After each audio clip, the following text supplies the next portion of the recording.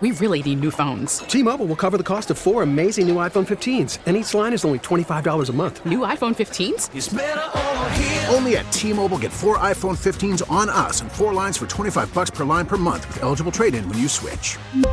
Minimum of 4 lines for $25 per line per month with autopay discount using debit or bank account. $5 more per line without autopay, plus taxes and fees. Phone fee at 24 monthly bill credits for well-qualified customers. Contact us before canceling account to continue bill credits or credit stop and balance on required finance agreement due. $35 per line connection charge applies. See T-Mobile.com.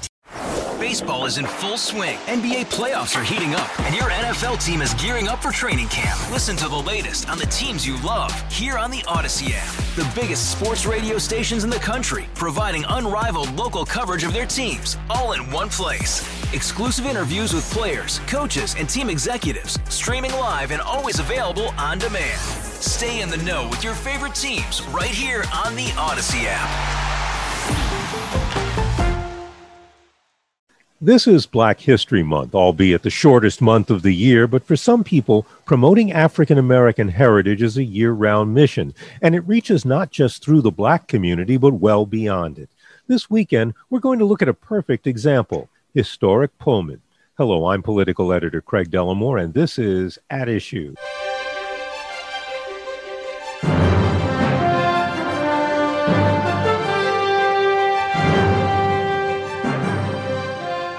The Pullman community is on Chicago's far south side, and I'm sometimes a little amazed at how much history is encompassed in that area. It's architectural history, it's African-American history, it's labor history, it's industrial history, and more. And my guest this weekend is a man who can put it all together for us about a part of the city that I think is starting to get the attention it deserves.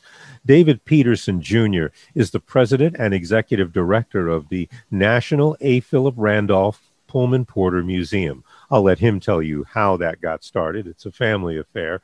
But under President Barack Obama, the area became a national park. So we're going to talk about the past and the future of Pullman. Between the need for social distancing and all the snow that fell before we did this interview, having the conversation via Zoom conferencing seems like a wise choice, and so that's what we're doing. And David Peterson, thank you very much for joining me. Oh, and thank you for having me. I appreciate your time and your willingness to give us a platform to talk about the great things we're doing in Pullman. Well, I am happy to do that. And before we even get to the museum, let's talk about Pullman itself. I don't think I'm exaggerating to say there's just a whole lot of history there. Even the existence of the community was historic, right? It was supposed to be a utopia. Sure, absolutely. Yeah, founded by business tycoon George Pullman, who actually moved here as an architect slash real estate guy. He had a technology that gave people the capacity to move buildings and put them on a jack, if you will. And they basically helped create the first sewage lines here. So he was working for a very, very influential architect from New York, one of his mentee, and he actually just came here and wound up staying here. As he got here, he stumbled upon this land a little west of Lake Calumet River. And Lake Calumet, and he decided to take the clay from Lake Calumet and build his own town, the historic district of Pullman. So moving fast forward, according to the U.S. Department of Interior, Pullman is from 103rd and Cottage Grove all the way to 115th and Cottage Grove, and then westbound all the way to the Bishop Ford Expressway. So that is the historic district boundary of Pullman. And ever since 2015, we are now designated as Chicago's first and only National Park Service site. That has pretty much changed the trajectory of the entire neighborhood. We originally slated for it to be a national park, quote unquote, if you will. We had bipartisan legislation leading towards that. But President Barack Obama came in actually right around when Rahm Emanuel was running for mayor, and kind of fast-tracked it and signed an executive order making it a national monument under the National Park Service. So we're not technically a park yet. We still have the potential to be. Well, now, I want to talk a little bit about why Pullman was created, because that comes into a lot of the history that's represented in the museum that you had, that it was really designed, I guess, for factory workers, and a real way to build an ideal environment for those workers. Am I right? Yeah, absolutely. But point of fact, I want to mention that in the Pullman National Monument, we're a partner and a member of a collective of historians. So in Pullman, we have somewhat of a buffet of history. We have architecture, we have labor history, we have all these different things, and all of our partners are quite competent in their areas of expertise. Our role and inclusion to the whole Pullman National Monument is the story of Black labor history. The influence of the Pullman porters and the Brotherhood of Sleeping Car Porters, dining car waiters and maids, and the Pullman firemen, some of the Pullman firemen who were Black. Some of our partners, Historic Pullman Foundation, Bielenberg House, State Historic Site, Hotel Florence, and of course the National Park Service, all collectively tell a lot of those stories in great detail. So in terms of, great detail, I would always advise people to go to those wonderful websites, the Pullman National Monument and the Historic Pullman Foundation. And they give you the foundation of, why Pullman is what it is, how it came to be. But that labor history is so much a history of the labor movement and African American history. And this all revolves around the man for whom your museum is named, A. Philip Randolph. So can you tell me a little bit about A. Philip Randolph? Or I guess Asa Philip Randolph would be his full name. And sure. Tell me a little bit about the role he played in this group of workers who were working on the trains at the time, the Pullman porters. Yeah, absolutely. And, we are so passionate about this story because our founder, Dr. Lynn Hughes, decided that she wanted to take the initiative to tell the story, February of 1995. Due to the fact that the story in its entirety was not being told in the Monument District. So for the last 25 years, we've been the first and only Black labor history museum in the world that exclusively tells the story. And the difference between the way that we tell the story and the way that everyone else tells the story is most people tell the story of Pullman porters, as if they were a piece of machinery, just an item for people to kind of look at. However, what we do is we humanize them by bringing to the forefront the story of the Brotherhood of Sleeping Car Porters, dining car waiters, and maids. And that was, once again, America's first union to receive a charter under the American Federation of Labor, due to the leadership of Asa Philip Randolph. Asa Philip Randolph, born in Jacksonville, Florida, and actually, went to school. And then he wound up moving to Harlem, New York, where he became a magazine publisher of the Messenger. The Messenger gave him an international voice, of which many people took a liking to his words because he was speaking about economics way before we were even talking about civil rights. He understood that the forefront was giving you the opportunity to provide for yourself and maintain your own destiny, if you will. That newspaper caught the attention of many Pullman porters in Chicago because he often wrote about them and empathized with their struggle in order to be accepted and, build their own union.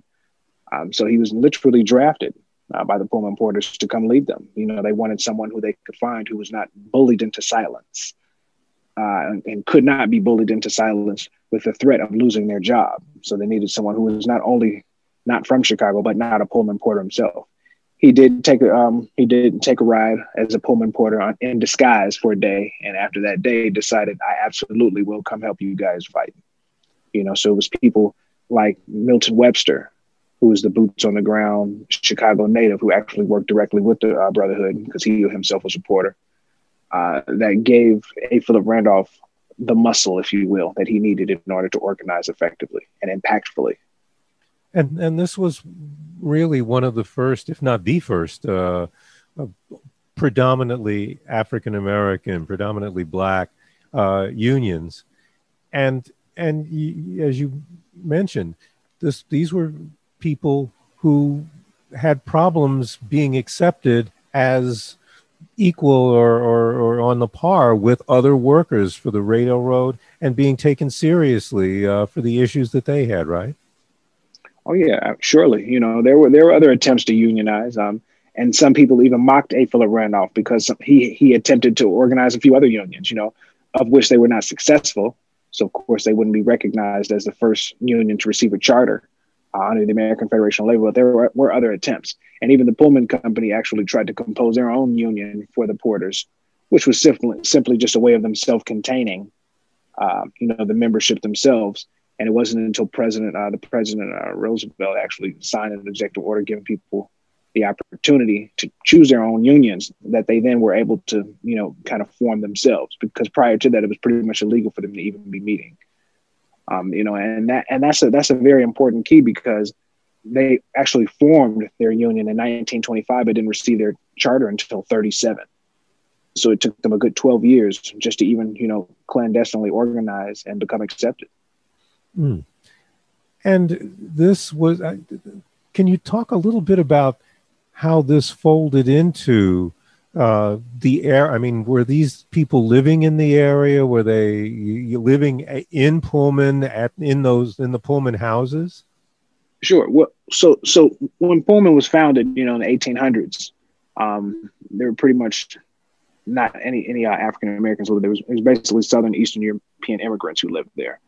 There was a family from Virginia that moved in the late 1800s, a Black family from Virginia who was a craftsman, and he, was made aware of the opportunities that Pullman was providing by being one of the first employers of African Americans. As Pullman Porters, this man being a laborman, he actually found his way there.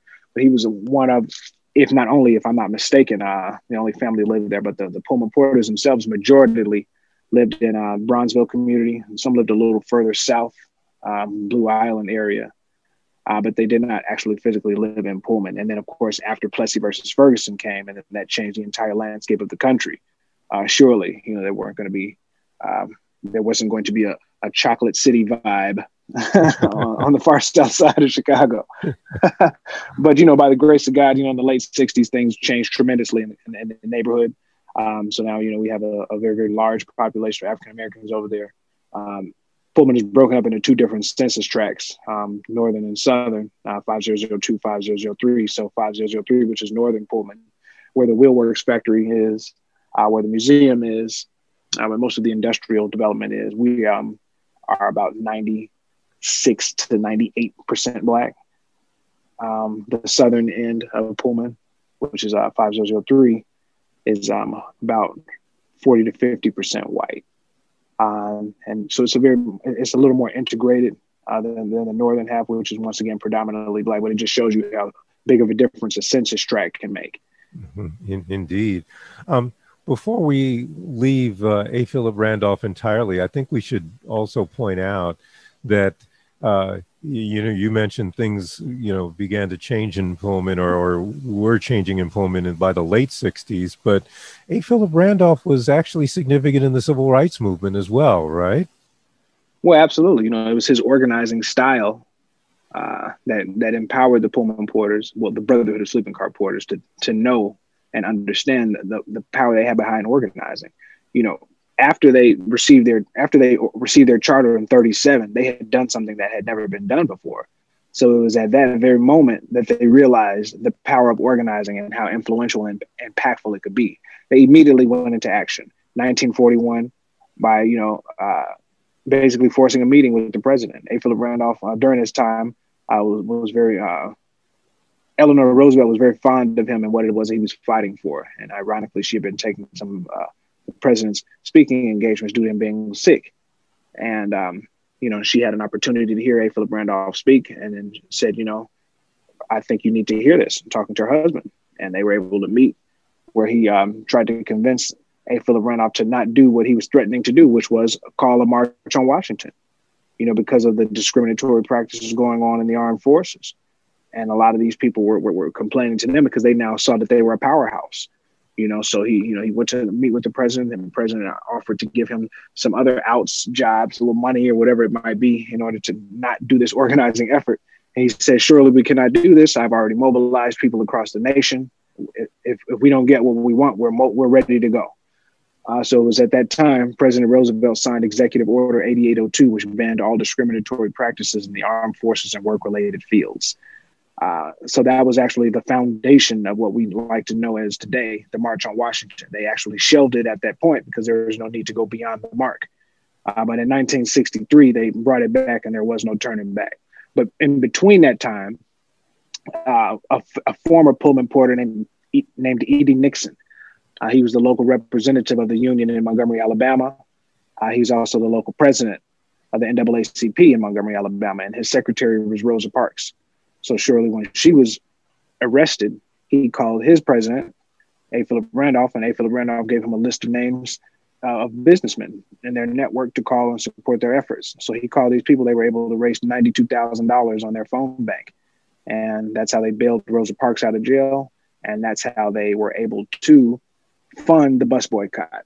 So they had no pastors in that time period willing to be brave enough to, take on that fight. Everyone was pretty much scared of the retaliatory actions that could potentially come. And they found a young, brave-hearted young man by the name of Martin Luther King Jr., who said, "I'd love to do it." He did it, and there was the beginning of a mentor to mentee relationship formed between A. Philip Randolph and Martin Luther King.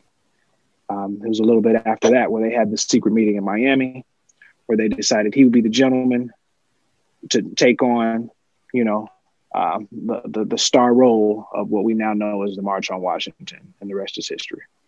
Amen. Well, you are listening to News Radio 780's At Issue. I'm Craig Dellamore. We're talking about the Pullman community, its history, and its future. My guest is David Peterson, Jr., President and Executive Director of the National A. Philip Randolph Pullman Porter Museum. And now I want to turn to that museum. And you mentioned that it was started by Dr. Lynn Hughes. And I had said at the top that this was a family affair. That is your mother, correct? Yes, it is. I have the privilege of being the only son of Dr. Lynn Hughes. Well, and let's talk about her and what got her even interested in the history of that neighborhood. In fact, how did y'all even end up there? Well, as a former entertainer herself, Dr. Hughes was actually born into a household of entrepreneurship. Her father was an immigrant, Afro-Cuban from Cuba, came over as an immigrant. Her mother's half Jewish and half Native American. So there was a different composition of things in our family. Prior to that time. So growing up in Cincinnati, Ohio, she became, a second generation entrepreneur. My grandparents had a place kind of like Gladys's here in Chicago, a soul food restaurant. She was the oldest girl and she had older brothers, but, who would leave her at home, but so that she automatically became in charge at home. So, she became a singer at the age of 14 and began to travel the world. Eventually that led her to broadcasting media school in Milwaukee, where she actually had the pleasure and honor of helping produce Prince's first production commercial. Wow. Yeah. So that later then led her to Chicago, where she, kind of finished up her singing career here very early.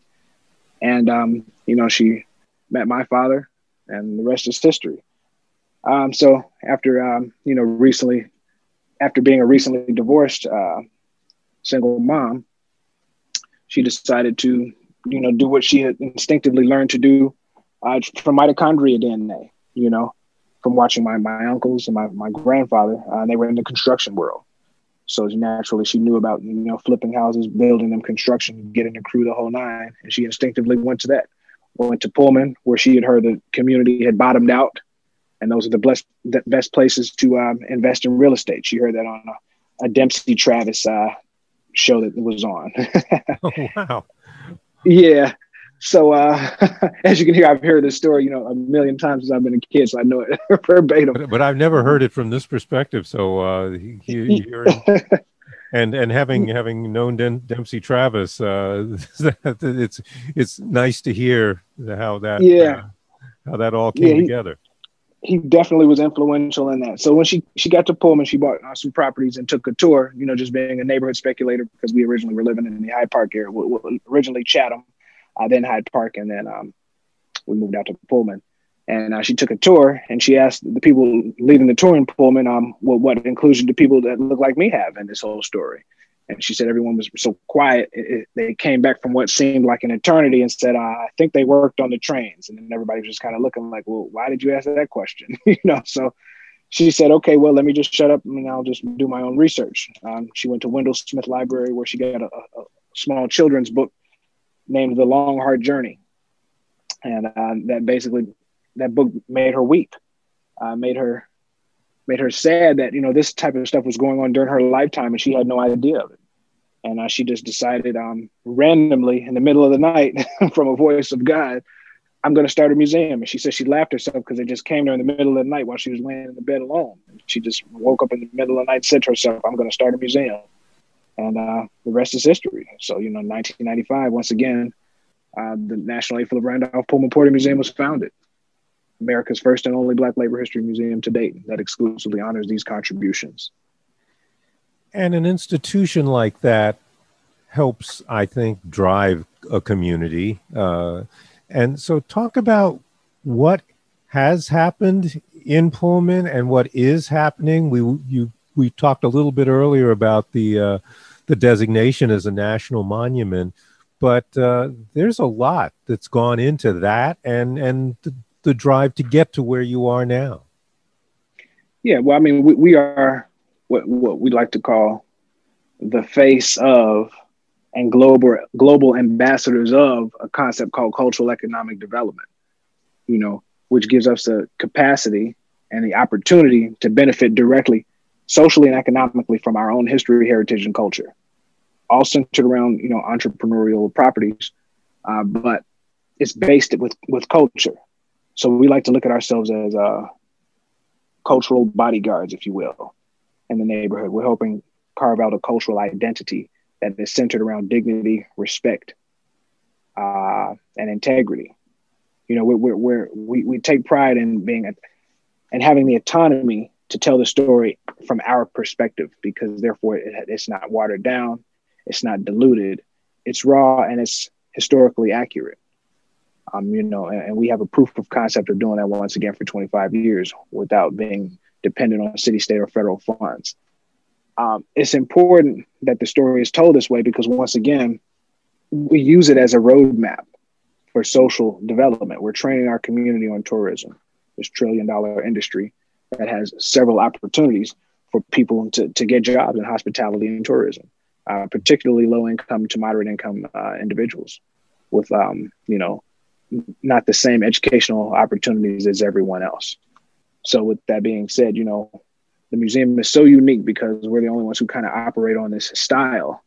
And now we're at the point now where we're kind of, blossoming. But what happened is, because we kind of fine tune this niche, we draw in international traffic. And when Director John Jarvis, who's the old director of the National Park Service, came to Chicago, what he said to a group of people, partners in Pullman, commissioning him to designate us as a national park site, was we have all of these great things, but we don't have is the African-American labor history story. And if you guys can present that to me or show me that, then, surely, we can talk about it. So Lynn Hughes in that group literally put up her hands like a T and say, hey, time out. Okay. Hey, what about me? It's my turn now to do my presentation. He came to the museum. He walks through and verbatim, he said, no, this is what I'm talking about. He went up to our second floor, sat down with Dr. Hughes and said, if you will trust us, we'll come here and we'll help you. We want to work with you. We're not trying to come in and take over your story set. We want to come here and work with you in order to tell this story on a grander stage. And that was the beginning of what we like to call a very, very powerful, impactful partnership that is literally at the cusp of going to the next level now, because on Labor Day, we'll have our grand opening of the factory site, which will be the collective visitor center for the National Park Service. We're working closely with our partners in order to make that happen, while simultaneously working on the expansion plan of the museum. So the museum will have much more to offer, a bigger space, more exhibits, stronger and more impactful partners, simultaneously while the factory site is opening, which will be the visitor center for the entire National Park District. So we're just beyond excited of what this last 25 years has brought us. And as we're approaching our 26th birthday, which is coming up February 25th, we're excited about all the new developments that's happening. I can imagine, but the exhibits are closed right now. I assume they're still that because of COVID. What's that birthday going to be like? Well, it'll be just fine. It'll definitely be socially distanced, if you will. We're confident by Labor Day 21, we'll be in a position where people can safely come out and then, to our grand opening. In terms of the museum, what are we doing? We've adapted. We've learned to spin on a dime as we've been doing for the last 25 years. It's a lot when you're not necessarily politically connected.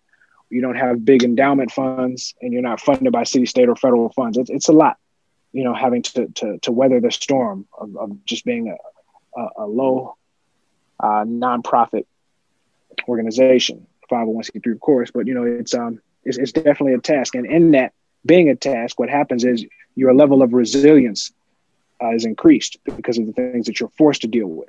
So we've just adapted with the times. We have a virtual tour on our website. We have a traveling exhibit, and these things have helped us kind of, go through the time. We've also still been doing community programming, things of that nature. We still, because where we are in our community, we're forced to do more with less. So, although we're a cultural institution and not a constituency organization, community organization, or anything like that, we're forced to create and empower partners around us in order to do things. So we have a community development corporation, who's our partner organization, if you will, birthed out of the same vision, Randolph's Dream Community Development Corporation. We do a lot of the community-oriented things. So we'll have, holiday giveaways, community giveaways, food giveaways. We were giving away masks for people in the community, donated by the mayor's office, different food giveaways. And we have financial literacy classes. Our youth and young adult division of the museum, Museum 44, which was named after the 44th president, is a youth jobs program. So we work with After School Matters, One Summer Chicago. We provide jobs for youth in the community.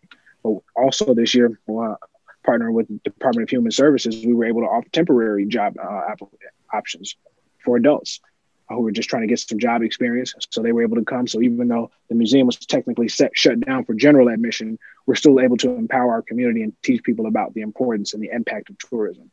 And, we do prearranged things, just, once again, socially distanced, abiding by all CDC guidelines. I would be remiss if I didn't give you an opportunity to tell people where they can find the online programming that you're doing now. So please let us know. Sure. PullmanPorterMuseum.com. Very simple. You could just go there and you'll see the plethora of different things we have to offer. And now, let me make sure I'm clear. Labor Day will be the official grand opening. That's for the monument itself, or give me a sense. The factory site. The monument is a monument district. It's not just one specific building. Right. So yeah, it's it'll be Labor Day. We'll be having the factory grand opening. But now, when will the museum itself be, or do you know yet when the museum itself will be able to open and invite people inside its doors? Well, as of right now, we're on our regular season. We usually close down for annually. We close down during the winter season anyway. We don't open up until April. So we'll definitely be having a major season opener, if you will. So stay tuned for that. It's going to be something a little different than we usually do. So we're going to be doing that in April, more than likely around A. Philip Randolph's birthday, which is April 15th. Well, that would certainly make sense. And I want to thank you very much for taking the time and the patience to tell us about this history that we don't hear often enough. And I hope to be able to see some of that for myself this year as you reopen. So that is David Peterson. He is the head of the A. Philip Randolph Pullman Porter Museum. And thank you very much for spending the time with us. Thank you so much for having me. To our listeners, if you'd like a copy of this program or to hear it again, please visit our website at WBBMNewsRadio.com. There should be a link at the bottom of the homepage. You can also find our podcasts on radio.com. We'll be back next week with another edition of At Issue, and I hope you'll be listening. Until then, I'm Craig Dellamore, News Radio 780 and 105.9 FM. We really need new phones. T-Mobile will cover the cost of 4 amazing new iPhone 15s, and each line is only $25 a month. New iPhone 15s? It's better over here. Only at T-Mobile, get 4 iPhone 15s on us and 4 lines for $25 per line per month with eligible trade-in when you switch. Minimum of 4 lines for $25 per line per month with autopay discount using debit or bank account. $5 more per line without autopay, plus taxes and fees. Phone fee at 24 monthly bill credits for well-qualified customers. Contact us before canceling account to continue bill credits or credit stop and balance on required finance agreement due. $35 per line connection charge applies. See T-Mobile.com. O'Reilly. Protect your vehicle's engine with a full synthetic oil change and save with Mobil 1 at O'Reilly Auto Parts. Purchase 5 quarts of Mobil 1 full synthetic motor oil and receive a $10 O'Reilly gift card after rebate. See store for details. With your Mobil 1 purchase, you'll also receive 2 times points during O Rewards Bonus Points Month at O'Reilly Auto Parts.